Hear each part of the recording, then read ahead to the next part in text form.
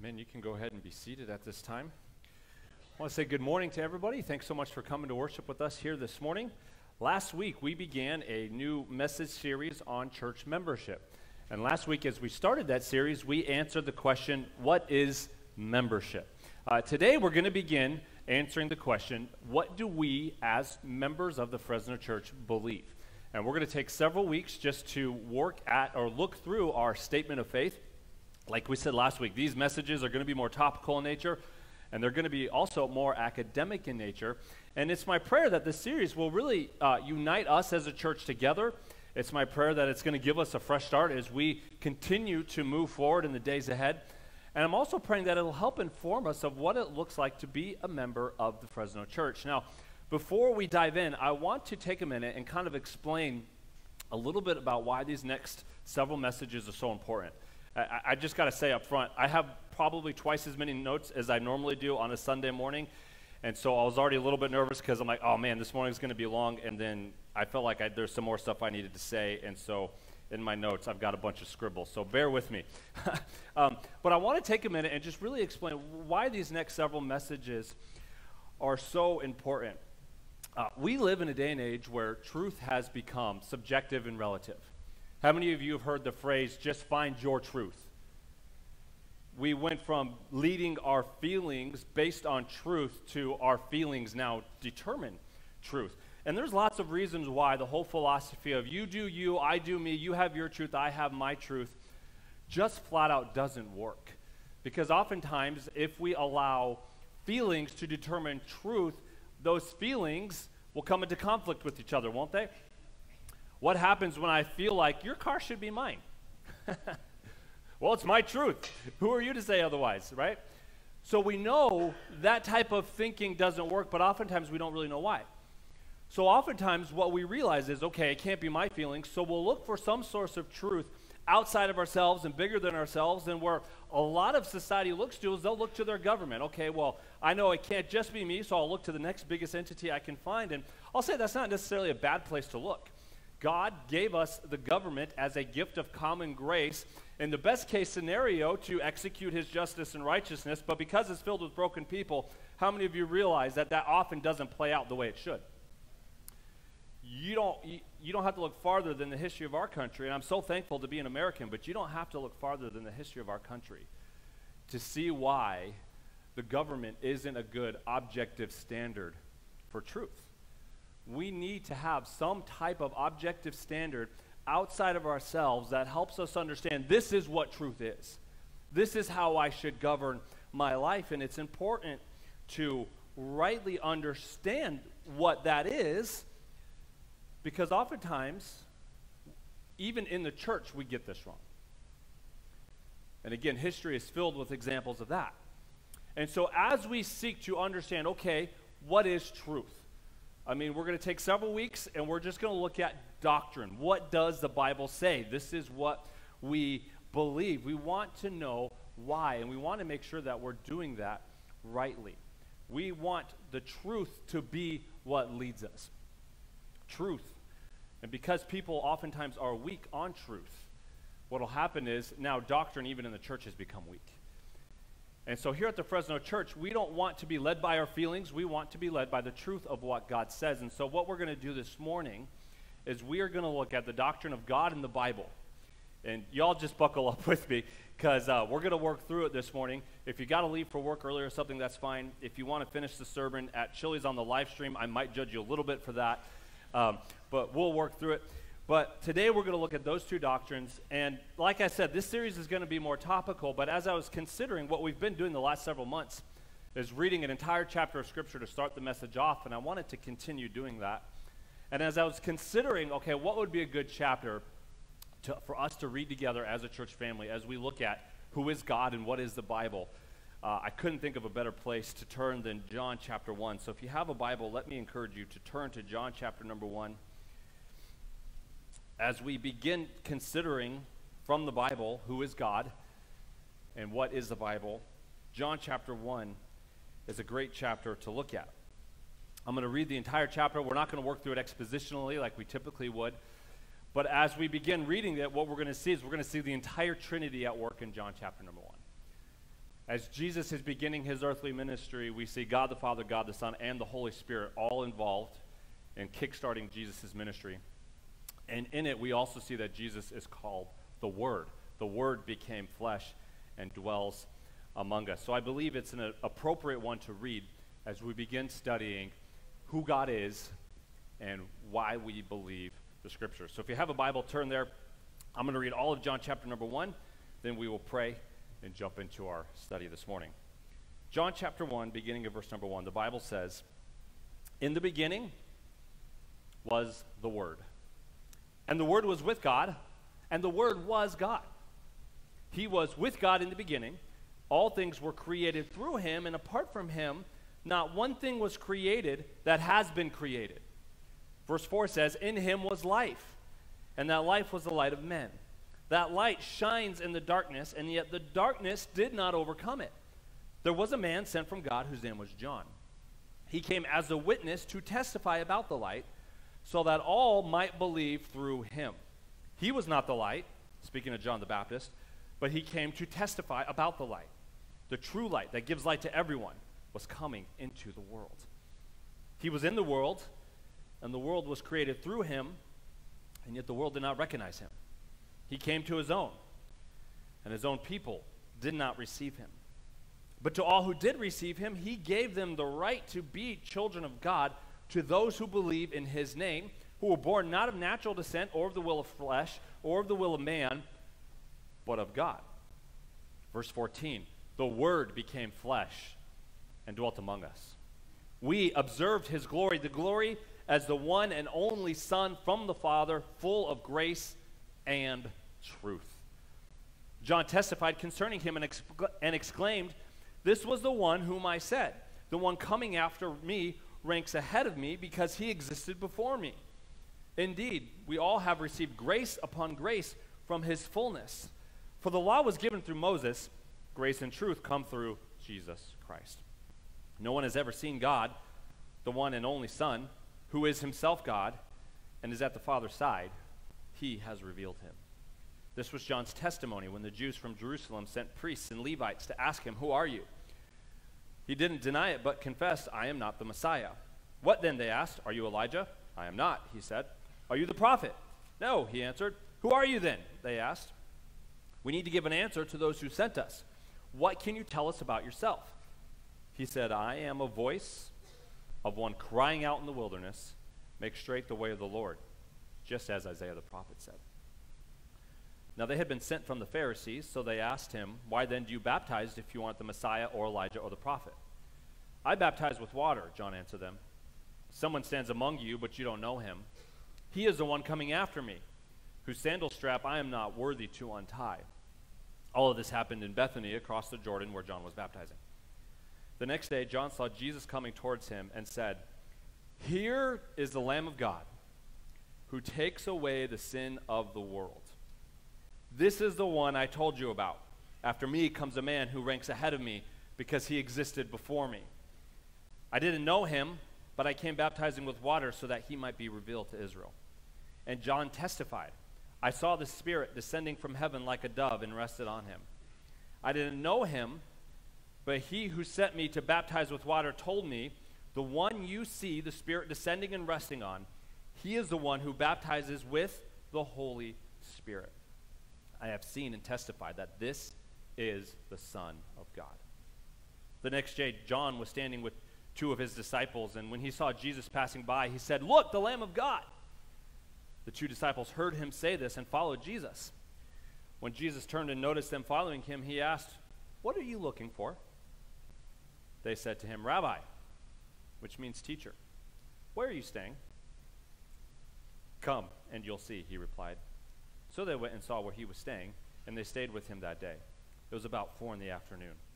Andrew, Simon Peter's brother, was one of the two who heard John and followed him. He first found his own brother, Simon, and told him, "We have found the Messiah," which is translated the Christ. And he brought Simon to Jesus. When Jesus saw him, he said, "You are Simon, son of Jonah. You will be called Cephas," which is translated Peter. The next day, Jesus decided to leave for Galilee. He found Philip and told him, "Follow me." Now Philip was from Bethsaida, the hometown of Andrew and Peter. Philip found Nathanael and told him, "We have found the one Moses wrote about in the law, and so did the prophets, Jesus, the son of Joseph, from Nazareth." "Can any good thing come out of Nazareth?" Nathanael asked him. I feel like we could ask that about Fresno. "Come and see," Philip answered. I love that response. Then Jesus saw Nathanael coming toward him and said about him, "Here truly is an Israelite in whom there is no deceit." "How do you know me?" Nathanael asked. "Before Philip called you, when you were under the fig tree, I saw you," Jesus answered. "Rabbi," Nathanael replied, "you are the Son of God. You are the King of Israel." Jesus responded to him, "Do you believe because I told you I saw you under the fig tree? You will see greater things than this." Then he said, "Truly I tell you, you will see heaven opened and the angels of God ascending and descending on the Son of Man." Let's pray, and then we will begin our study this morning. Father, I pray that your Holy Spirit would anoint the preaching of your word this morning. I pray that as we look into your word, that your Spirit would open our eyes to understand your word. I pray that you would give us ears to hear. I pray that you give us hearts to worship and adore what we see based on the truth of your word.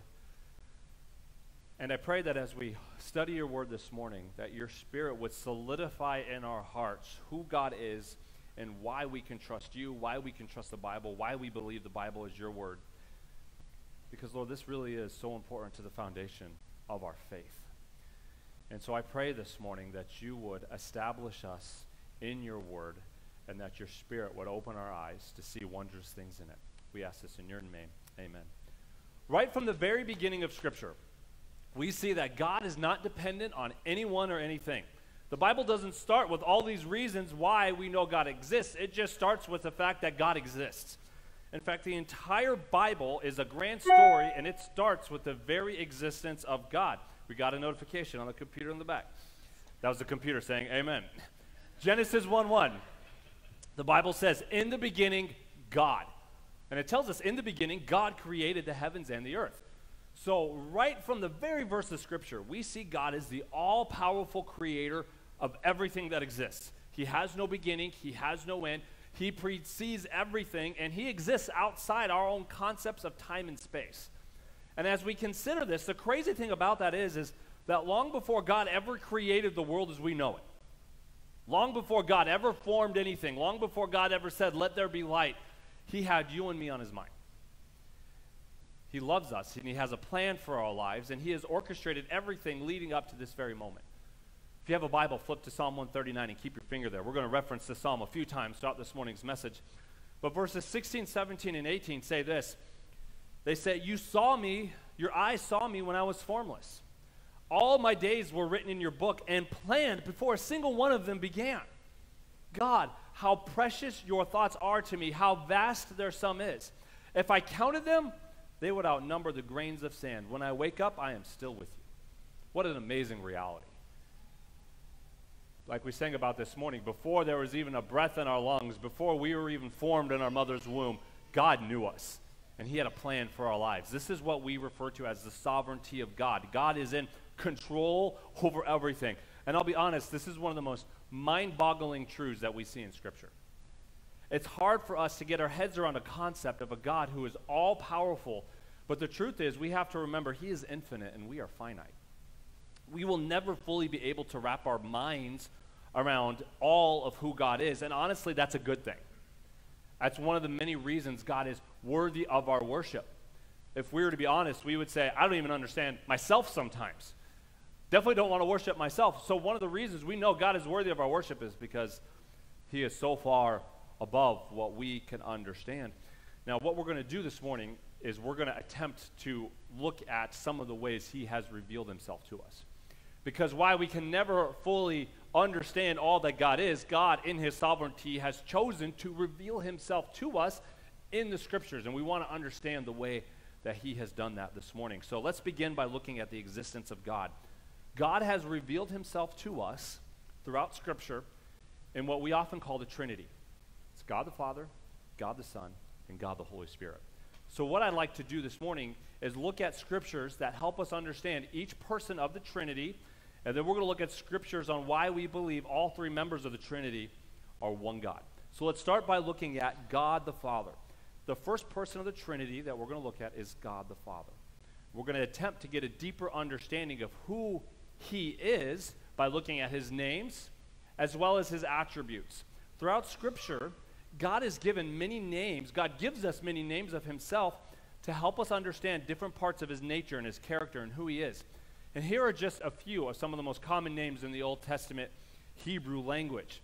The first one is Adonai. Adonai means Lord or Master. It means God is the Master and Majestic Lord. It means he is our total authority. We see this name used in Psalm 8, Isaiah 40, Ezekiel 16, and Habakkuk 3. Adonai, Lord, Master. We see the name used throughout the Old Testament called Elohim. This is God, creator or judge. It means God is the all-powerful creator of the universe. Sometimes people will say, only God can judge me, and they say it kind of flippantly, but that should put the fear of God in you. This is Elohim. This means God knows all. God has created all, and he's everywhere at all times. We see this name used in Genesis 1, those verses we just read a moment ago. Deuteronomy 10, Psalm 68, Mark 13. We see the name throughout the Old Testament, El Shaddai. This is the all-sufficient one, Lord God Almighty. It means God completely nourishes, satisfies, and supplies his people by meeting their needs. When the name when the name Shaddai is connected with the word for God, El, it denotes a God who freely gives nourishment and blessing. He is our sustainer. He's the all-sufficient source of life. He is all-powerful, and this name shows us that there's no problem too big for our God. We see this name used in Genesis 17, Genesis 8, 35, 43. We see it in Psalm 90. The last name for God I want to look at this morning, and there's many, is Yahweh. This is Lord Jehovah. This means God never changes. His promises never fail. Even when we are faithless, God is faithful. God uses Yahweh for himself when he makes a promise to his people.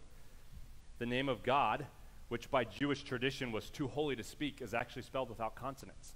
It's Y-H-W-H, spelled without vowels, spelled with consonants, without vowels. We see this name used in Exodus 3, in Psalm 116, Isaiah 41, and Malachi 3:6. I am the Lord, I change not. The attributes of God, or these names of God, reveal to us who he is. This is how God has chosen to reveal himself to us, and it teaches us about his character and his nature. We also see throughout Scripture attributes of God. Now, the attributes of God are the characteristics that make him who he is. Nobody else can claim the attributes of God. Nobody else can claim them or have claim to have attained them. They are a part of God's infinite nature, and they're what make God God. The attributes of God are the essential, permanent, and distinguishing characteristics that belong only to him. And the first one we want to look at is that God is perfect. Since we as human beings are not perfect, we're constantly prone to change. Sometimes this is for better, sometimes this is for worse. But we're always prone to change. But for a perfect God, change could only mean corruption. God cannot grow. God cannot change into anything better because he already is perfect. He is already better. Malachi 3:6, because I, the Lord, have not changed. We see this in James 1:17. Every good and perfect gift is from above, coming down from, the Father of lights, who does not change like shifting shadows. Shadows change depending on the source of light, but James tells us our God never changes. And because of that, we can trust him. So we see God is perfect. We also see throughout Scripture God is all-present or omnipresent. We often will say that God is everywhere, but the concept goes so much deeper than that. It means God literally transcends space and time. He is literally in every place at once and exists at all times at once. It's mind-boggling, right? He created the concept of time for our benefit, but he himself exists outside the realm of time. In 1 Kings 8:27, the Bible says, "But will God indeed live on the earth? Even heaven, the highest of heavens, cannot contain you, much less this temple that I've built." Again, Psalm 139, verses 7 through 17. It's an amazing passage of Scripture. The psalmist says, "Where can I go to escape your spirit? Where can I flee from your presence?" He says, "If I go up into heaven, you're there. If I make my bed in Sheol, you're there. If I fly on the wings of dawn and settle upon the western horizon, even there your hand will lead me. Your right hand will hold on to me. If I say, surely the darkness will hide me, and the light around me will be night, even the darkness is not dark to you. The night shines like the day, and the darkness and light are alike to you, the psalmist says. He goes on and says, for it was you who created me in my inward parts. You knit me together in my mother's womb. I will praise you because I have been remarkably and wondrously made. Your works are wondrous, and I know this very well. My bones were not hidden from you when I was made in secret. When I was formed in the depths of the earth, your eyes saw me when I was formless. All my days were written in your book and planned before a single one of them began. God, how precious your thoughts are to me, how vast their sum is. So as we can see the psalmist praising God, we can see he exists everywhere and at all times. God knows exactly how everything is going to turn out because he is present at all points in time. And as we're going to see, God is all-knowing. God is all-knowing or omniscient. God knows everything. I mean, let that sink in for a moment. I mean, sometimes we get so freaked out because what's going to happen? I don't know how things are going to turn out, but we can just take a moment and rest and pause and breathe because we know our Heavenly Father knows all. Psalm 147 gives us a pretty powerful example to help us understand the scope of how great this attribute of God's is. Psalm 147, verse 4 and 5, the Bible says, he counts the numbers of the stars. He gives names to all of them. Our Lord is great and vast in power. His understanding is infinite. There's no ends to what he knows. And the writer of the psalm is saying he literally has a name for every star. So not only does he know exactly how many stars there are, he has a name for all of them. None of us could even think of that many words, much less a name. Scientists estimate that there are over 400 billion stars in the Milky Way galaxy alone. So just our little corner of the universe called the Milky Way galaxy, there's over 400 billion stars. Astronomers have estimated that there are about 170 billion galaxies in the observable universe. So 170 billion other galaxies like the Milky Way one that we spin around in outer space. So based on this, astronomers have estimated that there are well over 1 septillion stars in the universe. That's a 1 with 24 zeros behind it. And not only did God create them, but he's got a name for each and every one. And not only does God have a name for each and every star, but he knows you. He knows every little detail about us, right down to the number of hairs on your head. He knows the good and the bad of our lives, and yet the Bible tells us he still loves us unconditionally. Matthew 10, 29 and 30. Aren't 2 sparrows sold for a penny? Yet not one of them falls to the ground without your Father's consent. But even the hairs of your head have all been counted, so don't be afraid. You are worth more than many sparrows. Again, Psalm 139, first 4 verses of the psalm. Lord, you have searched me and known me. You know when I sit down. You know when I stand up. You understand my thoughts from far away. You observe my travels and my rest. You're aware of all my ways.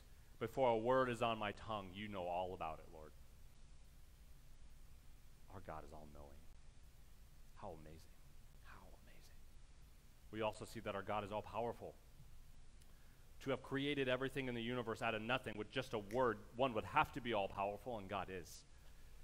Knowing that God is all-powerful and in control shows us that we can rest in him regardless of how difficult our circumstances may be. Jeremiah 32:17.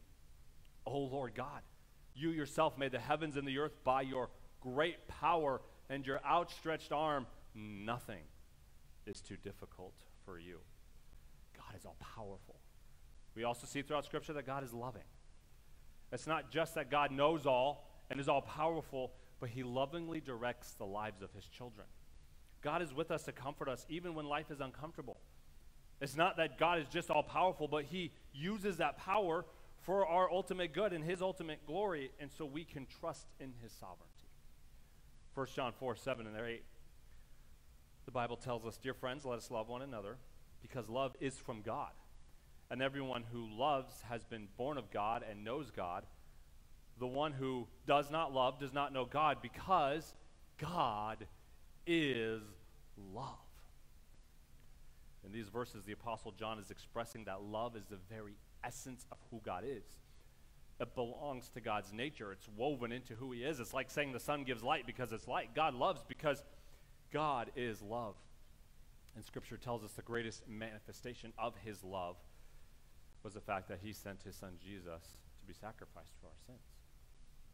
1 John 4, the next few verses from the ones we just read, says, God's love was revealed among us in this way.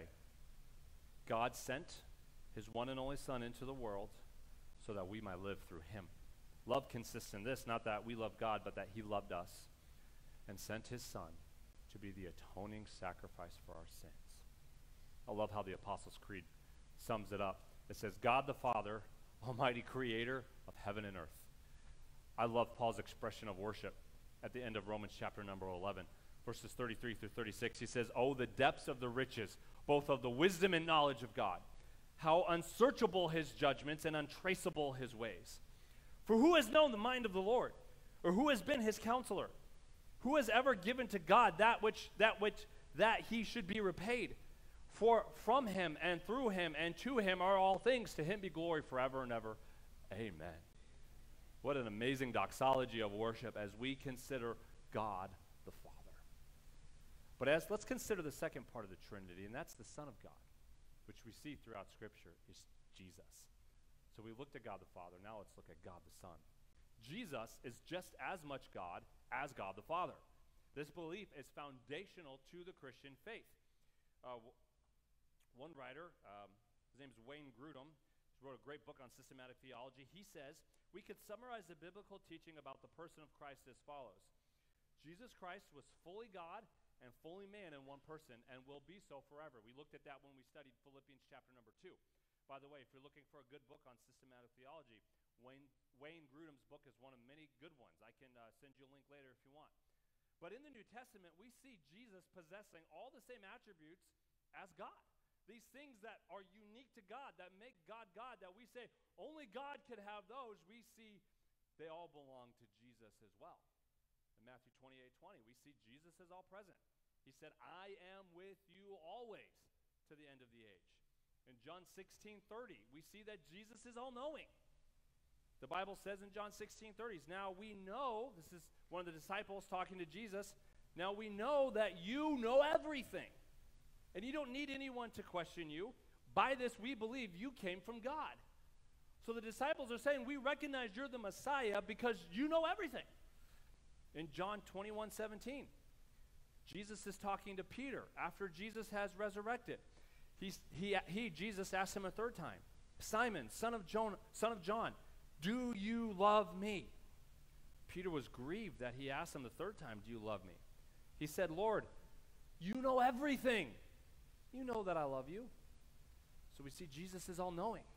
We also see that Jesus is all-powerful. Jesus demonstrated that he was all-powerful through the many miracles that he performed during his earthly ministry. Jesus calmed the storm at sea in Matthew chapter number 8. He multiplied loaves and fish and to feed thousands in Matthew 14. He turned water into wine in John chapter number 2. The Bible says in John 20, verse 30 and 31, Jesus performed many other signs in the presence of his disciples that are not written in the book, but these are written so that you may believe that Jesus is the Messiah, the Son of God, and that believing you may have life in his name. The miracles that we see Jesus performing prove that he was truly God. Right in the Great Commission, Matthew 28, Jesus said, all authority or power has been given to me in heaven and on earth. Jesus is all powerful. We also see that he's eternal. Just like God has existed from all time, before time began, so did Jesus. John 8:58, Jesus said to them, truly I tell you, before Abraham was, I am. Now he used I am on purpose because I was saying that was how God the Father revealed himself. And he was saying, look, before even Abraham existed, who was born thousands of years before Jesus, Jesus was saying, I am. He's eternal. John 1:1, the chapter we just read a moment ago. In the beginning was the Word, and the Word was with God, and the Word was God. He said in John 10:30, I and my Father are one. So we see that Jesus is eternal. In John 14, 9, 10, and 11, Jesus said to them, have I been among you all this time, and you don't know me, Philip? The one who has seen me has seen the Father. How can you say, show us the Father? Don't you believe that I am in the Father and the Father is in me? The words I speak to you, I do not speak on my own. The Father who lives in me does this work. Believe that I am in the Father and the Father is in me. Otherwise, believe because of the works themselves. There are many other pieces of evidence that validate who Jesus is claiming to be. Towards the end of John's gospel, Thomas meets the risen Jesus, and he exclaims in John 20:28, Thomas responded to him, my Lord and my God. Now, the Greek word for God in John 20:28 was theos. That's typically used in the New Testament for God the Father. But here Thomas uses that word to declare the deity of Jesus. Jesus, you are God. Another work that we see Jesus was involved in that God the Father did was creation. John 1:3, all things were created through him. And apart from him, not one thing was created that has been created. So we see God the Father created the world, and we also see God the Son was involved in creation as well. There's also plenty of historical evidence that validates what we see in the New Testament. Roman historian Tacitus, who was born around 52 AD and wrote a history of the reign of Nero, records Christ's death and the quick rise of Christianity. Another period historian by the name of Josephus even acknowledged Jesus' resurrection. In 1 Corinthians 15, Paul tells us that 500 people were eyewitnesses to the resurrected Jesus and tells us the resurrection is that's the foundation of our faith. So there's plenty of historical evidence that validates who Jesus claimed to be. So we've briefly seen that Jesus not only possesses the same attributes of God, but that he himself claimed to be God, and his followers believed that he was God and were even willing to give their lives for this truth. The Bible also tells us that Jesus lived a perfect life in Hebrews 4, and he was then crucified on a cross to save us for our sins. The reason this is so important, other than the fact that the Bible clearly spells it out, is that only someone who is infinite, only God could bear the full penalty of all the sin of those who would believe in him. No finite being could do that. The Bible tells us in Jonah 2:19 that salvation belongs to the Lord, God. Salvation belongs to him. The testimony of Scripture shows us that humankind is incapable of saving itself, but that we need God to save us. That's the story of the Bible. We can't, we need God. And we see in 1 Timothy that this is in fact Jesus. 1 Timothy chapter 2, verses 5 and 6. For there is one God and one mediator between God and mankind, the man Christ Jesus, who gave himself as a ransom for all, a testimony at the proper time. If Jesus was not God, we would have no salvation and ultimately no Christianity. And we're all wasting our time here. C.S. Lewis famously said Jesus was either a liar, he lied about what he claimed to be, that doesn't explain the miracles.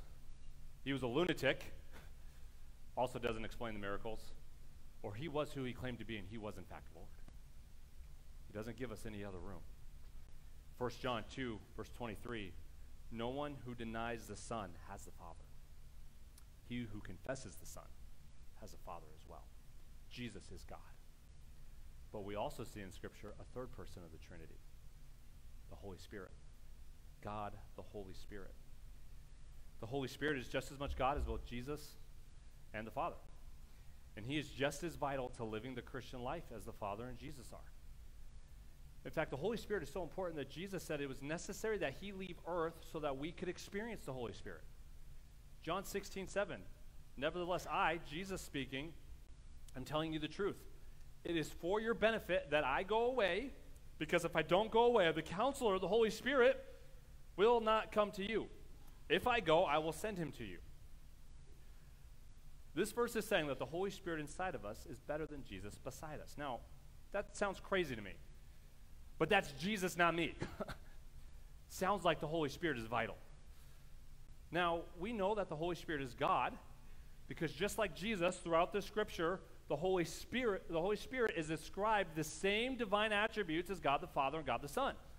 We see that the Holy Spirit is eternal. When Jesus was describing the Holy Spirit to his disciples prior to leaving earth, he says, the counselor will be with you forever.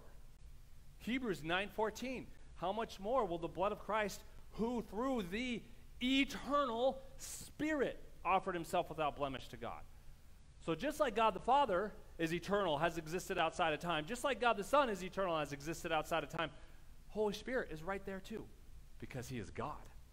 We also see that the Holy Spirit is omnipresent. Earlier we looked at Psalm 139 to see the omnipresence of God the Father. But in Psalm 139, the Holy Spirit is used interchangeably with God. In Psalm 139:1, it's, Lord, you have searched me and known me. And then in verse 7, it's, where can I go to escape your Spirit? Because the Holy Spirit is God, and he is all present. We also see that the Holy Spirit is omniscient. He knows all.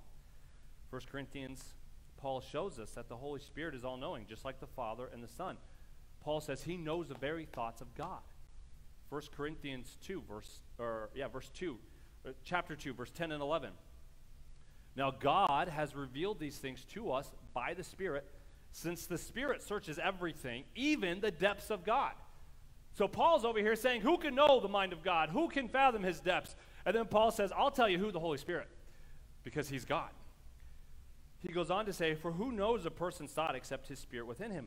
In the same way, no one knows the thoughts of God except the Spirit of God. We see this again in John 14:26. Jesus says the Holy Spirit is going to teach you all things. The Holy Spirit knows all. We also see that the Holy Spirit is omnipotent. Luke 1:35. The angel replied to her, the Holy Spirit will come upon you, and the power of the Most High will overshadow you. So here, as we see the virgin birth of our Savior, we see the all-powerful work of the Holy Spirit.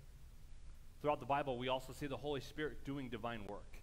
He does things that only God can do. In Job 33:4, we see Elihu speaking with Job. Now, Elihu, he's an interesting character in the book of Job. He's Job's fourth friend.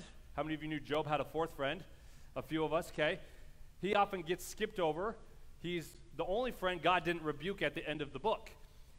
And the only one God didn't confront. And he said in Job 33:4, the Spirit of God has made me. So we see the Holy Spirit making a man, creating. We see the Holy Spirit giving life. That's divine work. The Holy Spirit breathed life into us. The Spirit is also called in this verse the Spirit of God. The Spirit of God. In Genesis 1:2, we see the Holy Spirit involved in creation. In the beginning, God created the heavens and the earth. Now the earth was formless and empty. Darkness covered the surface of the watery depths, and the Spirit of God was hovering over the surface of the waters. So we see the Holy Spirit involved in creation. We see the Holy Spirit giving us eternal life. He is the one who gives us eternal life when a person believes in Jesus. Jesus said in John 6:63, the Spirit, the Holy Spirit, is the one who gives life. The flesh doesn't help at all. The words that I have spoken to you are spirit and are life. We see the Holy Spirit is the one who gave divine prophecies and inspired the writers of Scripture. 2 Peter 1:21, because no prophecy ever came by the will of man. Instead, men spoke from God as they were carried along by the Holy Spirit. So is the Spirit of God that gave us the Word of God. If you compare the Old Testament with the New Testament, we also see the Holy Spirit as God. This is neat. Turn in your Bibles to Isaiah 6. I want to look at verses 8 and 9 from Isaiah 6, and then we're going to flip to Acts to make this comparison. Isaiah 6, verses 8 and 9. Then I heard the voice of the Lord asking, who will I send? Who will go for us? Isaiah, I said, here am I, send me. And God replies, go. Say to these people, keep listening but do not understand. Keep looking but do not perceive. Now the Hebrew word used for Lord here is Adonai. This title was spoken in place of Yahweh in a Jewish display of reverence, so we know he's talking about God the Father. We know it's God the Father speaking here in Isaiah 6. But then if you flip over to Acts 28, the Bible says, disagreeing among themselves, they began to leave after Paul made one statement. The Holy Spirit was right in saying to your ancestors through the prophet Isaiah when he said, go to these people and say, you will always be listening, but never understanding. You will always be looking, but never perceiving. So the statement attributed to God the Father in the Old Testament is attributed to the Holy Spirit in the New Testament, showing us that the Holy Spirit is indeed God. And of course, we have Acts 5, verses 3 and 4, one of the most well-known passages where the Holy Spirit and God are used interchangeably. This is when when Peter confronts the sin of Ananias. In Acts 5:3, Peter asks, why have you lied to the Holy Spirit? And then at the end of verse 5, he says, you've not lied to people, but to God. When a person places their faith and trust in Christ, the Holy Spirit then moves in. He takes residence inside that person, and he lives inside of him. The Holy Spirit becomes our constant companion. And because the Holy Spirit lives within us, he is with us no matter what we face throughout the rest of our lives. He has promised to never go away or forsake us or leave us stranded. John 14:17, he is the Spirit of truth. The world is unable to receive him because it doesn't see him or know him. But you do know him because he remains with you and will be in you. What a comfort to know that you have the Holy Spirit of God with you at all times. And he enables us to live like Jesus. Since the Holy Spirit and Jesus are both God, and since they are one, the Holy Spirit's always going to point us towards Jesus. The Holy Spirit enables us to follow Jesus and to live like Jesus. When we yield control of our thoughts, our motives, our actions, when we yield control of our lives to him, our lives begin to look like what it would look like if Jesus was living in our place. Galatians 5:22 through 25 outlines for us. This is what the fruit of the Spirit looks like. Since the Holy Spirit lives inside every believer, being filled with the Spirit is a continual choice to yield to his control. It starts with a continual awareness that the Holy Spirit is always with me. And as we are aware of his continual presence, and as we yield control to him, our lives begin to change. This is what Paul meant in Ephesians 5:18 when he tells us to be filled with the Spirit. And he told us in Galatians 5 that when we walk by the Spirit, we won't carry out the desire of the flesh. So that's a very brief look. I know some of you are like, that wasn't so brief, Pastor Nick. That's a very brief look at each of the three people, or each of the three persons of the Trinity. Now, while the phrase Trinity is never used in Scripture, the idea represented by the word is taught in many places throughout the Bible.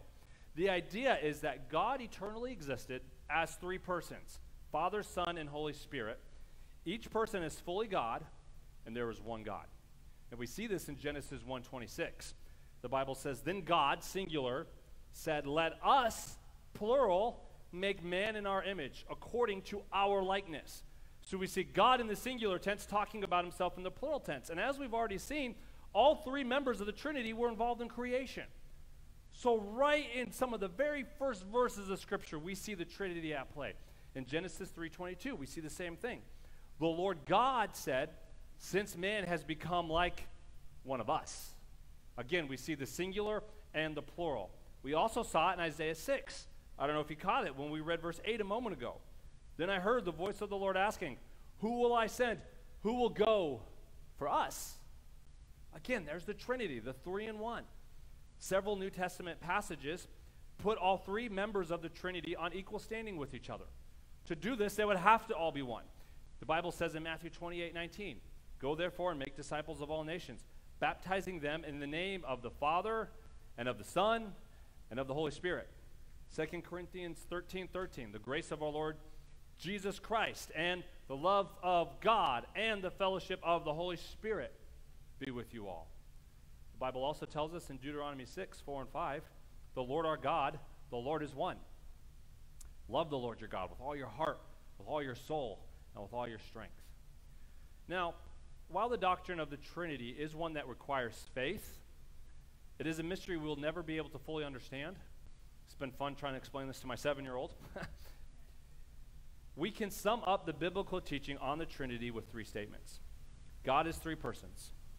Each person is fully God, and there is one God.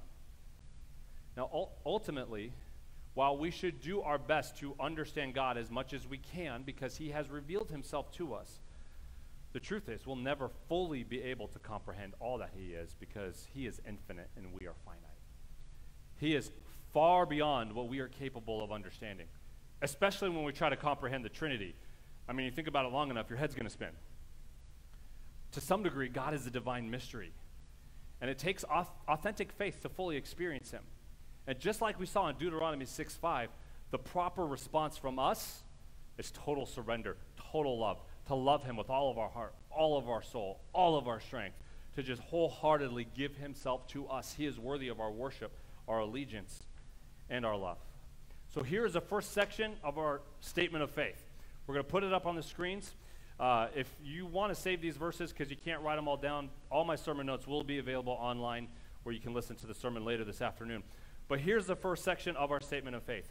We believe that there is one God who has eternally existed in three persons: God the Father, God the Son, Jesus, and God the Holy Spirit. He is omnipotent, omnipresent, omniscient. He is the creator and sustainer of all things and is perfect in holiness, love, and righteousness. He is in control over all and is worthy of our worship, allegiance, and love. And the primary way God has revealed himself to us is going to lead us into the second part of our statement of faith, and that is the Bible. How has God chosen to reveal himself to us? What's the primary way God has said, here I am? Like we saw in John 1, the Word. The technical term for this is revelation. God communicating truth to mankind that was previously unknown or unknowable. The Bible, God's Word, is how God speaks to us. We saw it was the Holy Spirit that inspired the words. The Bible says in Ephesians that the Word of God is the sword of the Spirit. This is how God speaks to us. Sometimes people say, man, I wish God would speak to me. I'm like, go read your Bible. And they're like, I wish God would speak to me out loud. I'm like, read your Bible out loud. I mean, I don't know what else to tell you. The Bible is how God communicates to us, but just like any relationship, communication is key, isn't it? If you want to get to know God, allow God to speak to you through his Word. Now, the Bible was written by numerous authors over thousands of years. The Bible is broken up into sections called the Old Testament and the New Testament. In it, we learn biblical history, detailed prophecy that Christ fulfilled, the wisdom of God. We learn what it means to be a follower of Jesus Christ. Now, even though the Bible is made up of 66 books, it has one message. These books are not arranged in chronological order. Some of them are, but as a whole, they're broken up into categories: history, poetry, prophets, gospels, epistles, and Revelation. The book of Revelation is a fun one because it's a bunch of categories all in one. The Bible is so much more than a history lesson or an instruction manual. The Bible is what the Holy Spirit of God uses to make us like Jesus. It's what he tells us to fill and renew our minds with. Hebrews 4:12 says, for the Word of God is living and effective and sharper than any double-edged sword, penetrating as far as the separation of soul and spirit and joints and marrow, and it's able to judge the thoughts and intentions of the heart. The Bible that we hold in our lap. And it's in the Bible we see the glorious gospel of Jesus Christ. The Bible is God's grand story of redemption. From beginning to end, God proclaims our need for a Savior, and that Savior is his Son, Jesus. But how did we get the Bible? And why can we trust it? Let's look at several reasons why we can have confidence that the Bible truly is the Word of God. Let's answer that first question. Where did we get the Bible? That's a question people have debated for centuries. Did God send it down on a fluffy cloud in leather binding? No. Did a bunch of religious people get together and just hash it all out and write it all out? No.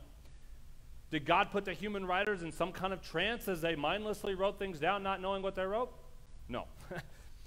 Each of the 66 books of the Bible has a different human writer. Like we said, it was written over a period of 2,000 years across much of the known world. These men weren't given a crystal ball. They weren't put into a trance. The ultimate source was God, but he uses their personalities and writing styles to transcribe the Scripture. I mean, compare the writings of Paul with the writings of Peter. or John for that matter in 1 John. You can see differences in writing styles, but there's one congruent message. The technical term Christians often use to describe this is inspiration. The word means God breathed. So literally, the Bible came out of the mouth of God. And because of this, because the Bible came to us from God, it is completely authoritative and without error. 2 Peter 1:21 tells us, no prophecy ever came by the will of man. Instead, men spoke from God as they were carried along by the Holy Spirit. The Bible says in 2 Timothy 3:16, all Scripture is inspired by God. Now, when he was saying all Scripture there, he would have been talking about the Old Testament too, which is why, unlike some evangelicals, we're not going to unhitch from the Old Testament because it's inspired by God. So we see that the human writers were not giving their own thoughts or their own ideas. They were conveying what God had communicated to them and through them.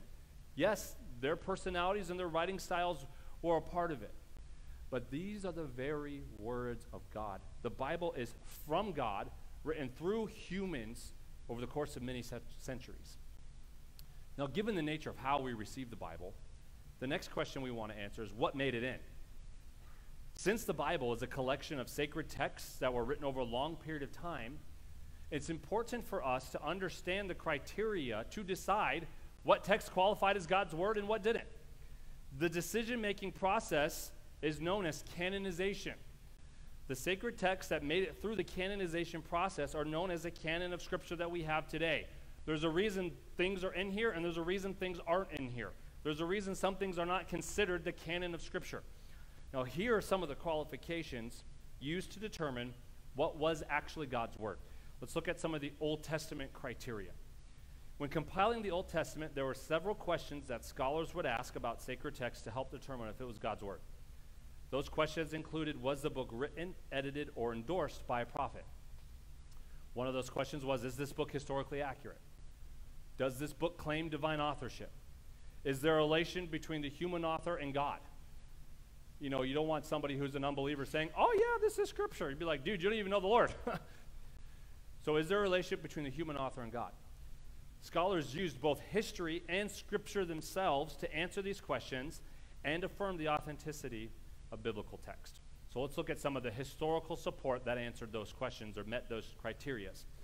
The Dead Sea Scrolls, for example, contained information from the entire Old Testament canon, except Esther, historically verifying the books of the Old Testament. Jewish tradition tells us that Ezra, he wrote 2 books of the Old Testament. You'll be familiar with him. He wrote Ezra and Nehemiah. Jewish tradition tells us that Ezra gathered the Old Testament canon. And Jewish scholars have ratified the Old Testament canon that he compiled. They officially ratified it at the Council of Jamnia in 90 A.D. So very early on in the history of the church, we have the Old Testament canon being ratified. I'm going to say this wrong. The Brioneus list was one of the earliest references to the canon of Scripture, and it was found in the monastery of the Church of the Holy Sepulchre in 1873. So these are some historical evidences that verify the Old Testament is indeed the Word of God. This list that I just mentioned was dated to the 1st or early 2nd century and includes the entire Old Testament, giving more historical support for the Old Testament canon that we use today. Another historical evidence, the ancient secular Jewish historian Josephus, I mentioned him earlier, he included all but the minor prophets. Now, it's important to note that while he didn't include them, he didn't exclude them either. Ancient church leaders have also affirmed the Old Testament canon that we have today. So lots of historical evidence that would support this canon of the Old Testament is why we believe this is actually God's word. Now let's look at some scriptural support. David said in 2 Samuel 23:2 that God would often speak through him, using David's tongue to speak God's words. Isaiah said the same thing in Isaiah 59:21. Jesus himself would often quote the Old Testament, indicating divine authorship. You say, well, how did we know these guys weren't just making a false claim? Because in the Old Testament, if you claim to have heard from God and were found out to be false, that was the death penalty. So this wasn't something people just willy-nilly went around and claimed. And the fact that Jesus himself would often quote the Old Testament indicates his divine authorship. In fact, Jesus even said in Mark 12:36 that it was the Holy Spirit who would speak through David. So if God himself is saying God himself spoke through David, I think we could trust it. Amen? Jesus also said that the words of Moses were the words of God in Luke 24:44. Paul said in 2 Timothy 3:15 through 17, all scripture is given by God. He was referring to the Old Testament when he said that. Another interesting fact is that about 33% of the New Testament quotes or refers to the Old Testament. That's over 7,967 verses. Some translations will even put quotes in the Old Testament in bold. It's amazing when you start flipping through it just to see how many times in the New Testament they were quoting the Old Testament, verifying this is indeed the Word of God. So that is the criteria for how scholars throughout the ages have said, okay, this is the Word of God for the Old Testament. Now let's look at the New Testament criteria. It also had similar. The criteria included the text had to be written by an apostle or someone very close to an apostle. An apostle was somebody who saw the risen Jesus. So that gave them weight. That gave what they said clout. We see this happening in Mark, Luke, Acts, and Hebrews. The writings of the New Testament had to be consistent with the rest of Scripture. There are some ancient writings that people have tried to slip into the canon that didn't make the process because what they were saying was just so out in left field. Ancient church leaders would often wait to see if a text was used by God. Because in those early days, they're like, man, we want to make sure this is from the Word of God. So they would wait to see, does God actually use this or does this just fizzle out? Lastly, the text had to be received by the church as Scripture. This was because the early church would often be martyred for just having Scripture in their possession. So it's apparent that they did not take lightly whether or not something was in fact God's Word. Now, some historical support for the New Testament canon that we have today. The Council of Laodicea in AD 364 and the Council of Carthage in AD 397 both settled the New Testament canonization process. These were two councils the early church formed that said, okay, this is the Word of God. This is what makes up the New Testament. The Council of Laodicea was during a time when Roman persecution was heating up against Christians. And so the early church leaders, they wanted to know, is this God's Word or not? Because our lives very well may depend on that answer. The Council of Carthage further ratified the New Testament canon of Scripture. Now, there's also scriptural support for the New Testament. In 2 Peter 3, Peter recognizes the writings of Paul as Scripture. In 2 Peter 3:2, it also supports the prophets and the apostles. As we said earlier, the New Testament quotes all but 7 books of the Old Testament. So there's a lot of historical and scriptural support for why we believe what is God's Word says it's God's Word. But the ultimate answer to these questions was the canonization process was finished when God finished it. What God said is what was in the Bible, and what God didn't say isn't in the Bible. Our belief in God's Word is a faith decision, but I bring all this up because I want us to understand this is not a blind faith, or believing the Bible to be the Word of God is not an unscholarly belief. You're not some religious wacko or nut who believes, well, I believe this is actually the Word of God. There is plenty of historical evidence to support that belief. Now, the next question I want to look at is, why can we trust the Bible? Why can we trust the Bible? Many people throughout Scripture have tried to undermine God's Word. It's what Satan did in the Garden of Eden. This is no new trick. One of Satan's goals is to discredit God's Word. So it's important for us to have answers that will strengthen our faith in the Bible when the Bible's questioned. What I'm going to do is give us several quick pieces of evidence that support the integrity of Scripture. And I'm going to move through these quickly because we're going long here. But I want us to understand there's lots of evidence that supports the Scripture. Evidence number 1, it's archaeologically verified. Middle Eastern archaeological investigations have verified the Bible to be true. In fact, I was just reading they're getting ready to excavate where the city of Colossae used to be. Pretty amazing stuff. But archaeology has consistently verified what the Bible has said is all true and has been unerringly accurate in its historical descriptions. Nelson Gluck, who was a renowned Jewish archaeologist, stated, "No archaeological discovery has ever contradicted a biblical reference." That's pretty powerful stuff. The walls of Jericho, for example. For years, skeptics thought the story of the falling walls of Jericho was a myth. However, in the 1930s, Dr. John Garstang made a remarkable discovery. He said, as to the main fact, there remains no doubt. The walls fell outwards so completely that the attackers would be able to climb up and over the ruins of the city. Archaeologists find this remarkable because city walls tend to fall inwards, not outwards. Next, we see that the Bible has been scientifically correct. Now, the Bible is not a book about science, but what it does say about science is true. The Bible says in Leviticus 17:11, the life of a creature is in its blood. But think about for how many centuries, if you had a headache, they're like, oh, let me drill a hole in your head and let some of the bad blood out. That's why our first president, George Washington, died. But as we have advanced in science, we realize, oh, a person needs their blood. That's kind of important. Well, that's just one example of how modern science has learned what the Bible taught way back in Leviticus. We also see that the scripture includes fulfilled prophecy after fulfilled prophecy. If you just look at all the prophecy Jesus Christ fulfilled, I mean, you have a better chance of finding a needle in a haystack. One example would be how 700 years before the birth of Christ, the prophet Micah named the tiny town of Bethlehem as the birthplace of the Messiah in Micah 5:2. The fulfillment of this prophecy is one of the most widely known and celebrated facts in history.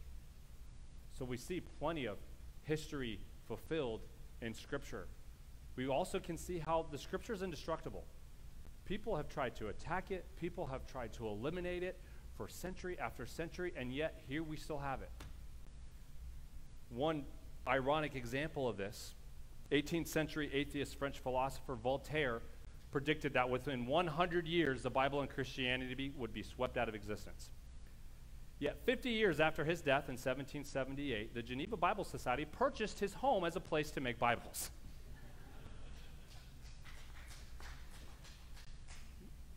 And lastly, it's been experientially verified. Everything that the Bible says will take place in the life of a believer in Jesus has been experienced by millions of people throughout history. And if the experiences of so many people align with what the scriptures have declared to take place in the life of a believer, well, I would say that's just one more piece of evidence that we can believe and we can trust. Thus saith the Lord. And again, though all this evidence is strong proof of the authenticity of the Bible, it's important to understand that evidence alone is not our sole reason for believing. It's faith. Science isn't going to answer every question that you have. Faith is important to our beliefs. It is a step of faith, but it's not some blind, crazy step. You can trust that your faith in God's word is rock solid. Now, lastly, let's look at the point of the Bible. We're almost done. What is the point of the Bible? The Bible was given to us so that we can know God. The Bible is God's self-revelation. Scripture tells us that the way we come to know God is through the Word, Jesus. Jesus himself said this in Luke 24:27. Then beginning with Moses and all the prophets, he, Jesus, interpreted for them things concerning himself in all the Scriptures. Again, that's Old Testament. So here we see Jesus, beginning with Moses and all the prophets, using all of the Scriptures to show them he was the Messiah. We also see in Luke 24, verse 44 and 45. He told them, "These are my words that I spoke to you while I was still with you, that everything written about me in the law of Moses, the prophets, and the Psalms," that was a Jewish way of saying the entire Old Testament, "must be fulfilled." Then he opened their minds to understand the Scriptures. That phrase, all the Scriptures.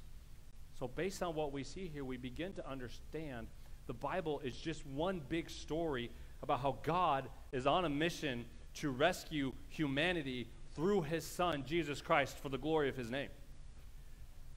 Now, since the primary objective of the Bible is to reveal God to us in deeper ways, we should approach the Scriptures with a heart to get to know God better. God is the hero of the Bible. I cringe whenever I hear somebody say, "Oh, you can be David and go out and defeat your Goliath. You just need to pick up the stone of perseverance and the stone of blah, blah, blah." You're not the hero of the Bible. Sorry. It's not about you. It's for you, but it's not about you. God is the hero of the Bible. We don't read the Bible just to get through it. We read the Bible to get to Jesus. We read the Bible so that we can know God. But I don't know about you, but have you ever opened up the Bible, read it, and walked away and felt like nothing happened? Like, this is supposed to be how I interact with God. Perhaps you had the thought, man, there has to be more to Bible reading than this. The Bible is a window through which we see the glory of Jesus, but if you were to be honest, you would say, I don't know that that was my experience this morning. Maybe you think it'd be awesome if Jesus would just show up and talk to you instead, right? Man, if Jesus would just show up in my house and have coffee with me every morning, then I would really, my time in the Word would be worship. Then it would be great. Then the glory of God would be real to me. But I want to propose to you this morning that spending time in the Bible will actually do the same thing for your heart, for your soul, and for your spiritual life as sitting at the feet of Jesus. Now, granted, not every morning is going to feel like this banner, woohoo! But as you consistently saturate your mind in God's Word, it is the same experience as sitting at the feet of Jesus. Now, how does this happen? The Apostle John said that the Holy Spirit would come, enable him and the other eyewitnesses of Scripture to put what they saw into words. We see this in John 14:26 and John 16:13. So that people could see the glory of Christ by reading, and so believe and have eternal life. We can see and be changed by the glory of Christ without seeing the physical body of Jesus. John 20, verses 29 through 31. Jesus said, because you have seen me, you have believed. Blessed are those who have not seen and yet believe. Jesus performed many other signs in the presence of his disciples that are not written in this book, but these are written. Don't underestimate that word written there, so that you may believe. How do we experience what's written? You read it. These are written so that you may believe Jesus is the Messiah, the Son of God, and that by believing you may have life in his name. The work of the Holy Spirit in the Bible is to reveal to us the glory of Jesus. The Word of God is the tool. It's the sword of the Spirit that he uses so that we can know what it was like to sit at the feet of the Word. The glory of Christ is seen by spending time in the Word of God. So the Apostle John, under the inspiration of the Holy Spirit, tells us that engaging with the Scriptures can be just as powerful, just as life-changing, as literally listening to the physically resurrected Jesus. The Word of God is how we know and experience him. Turn in your Bible to 1 John 1. I want to read verses 1 through 4. I share these verses fairly regularly because they just blow my mind every time I read them. Again, the Apostle John says, what was from the beginning, the Word, we saw that in John chapter 1, what we have heard, what we have seen with our eyes, what we have observed and have touched with our hands. Remember Thomas put his hand, or Jesus told him, put your hand here, and he didn't even need to. What we have seen, what we have touched with our hands concerning the word of life, that life was revealed. And we have seen it. And we testify and declare to you the eternal life that was with the Father and was revealed to us. Sounds a lot like John 1:1, doesn't it? So that what we have seen and heard, we also declare to you, so that you may also have fellowship with us. And indeed, our fellowship was with the Father and with his Son, Jesus Christ. We are writing these things to you so that your joy may be complete. Paul said in the book of Ephesians that we understand the mystery of Christ by reading the Scriptures. John intends that the faith and life he received by seeing Jesus, by hearing Jesus, by touching Jesus, he intends that that life he received, his readers would also be able to receive by reading what he saw. The glory of Christ shining through inspired writing. This is foundational truth that we need to believe when we open up our Bibles, and it should blow our minds. This same life-changing power that people encountered when they met Jesus, like we're holding it in our laps. We've got it on our phones. Like, in the English-speaking world, we're spoiled. We have so many different translations. I mean, you want a nice leather cover, you can have it. You want a camel cover, you can. I mean, we're spoiled by how many copies of the Word of God we have and how accessible it is. But don't let how available it is cause you to take it for granted. It is the Word of God. That's an amazing thing. The same life-changing power that people encountered when they met Jesus is sitting in our laps this morning. Now, I understand not every day feels mind-blowing.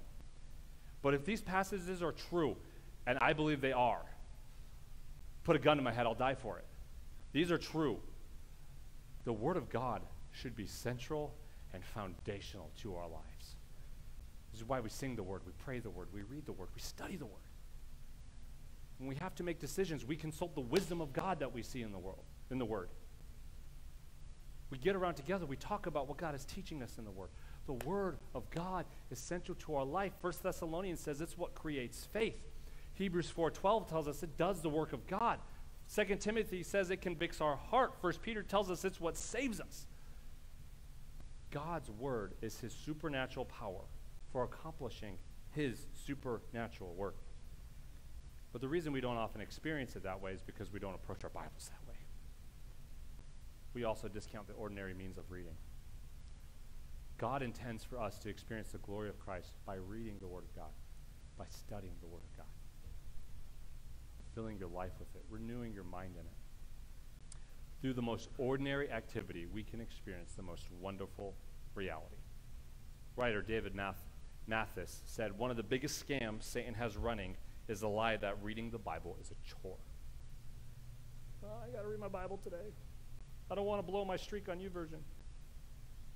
It's not a chore. It's life. The Apostle John is telling us that those who read his writings get the same experience. What a mind-blowing reality. So here's our statement of faith regarding the Bible. We believe that the entire Bible, both Old and New Testament, was written by men as they were divinely inspired by God and is therefore without error. It is God's primary way of revealing himself, his wisdom, and the way of salvation. Because the Bible is God's word, it is the final authority for what we believe and how we are to live our lives. End of speech. Congratulations, you made it. I know that was a lot of content. Like I said earlier, online, I'm going to put an entire transcript of what I got up here. It's going to be available. So if you want to go back and relook at some of these references or save them, they're all available to do that. But thank you for hanging in there with me. Thank you for letting me preach for over an hour now. I don't even want to know how long. But thank you for listening so well. I appreciate it.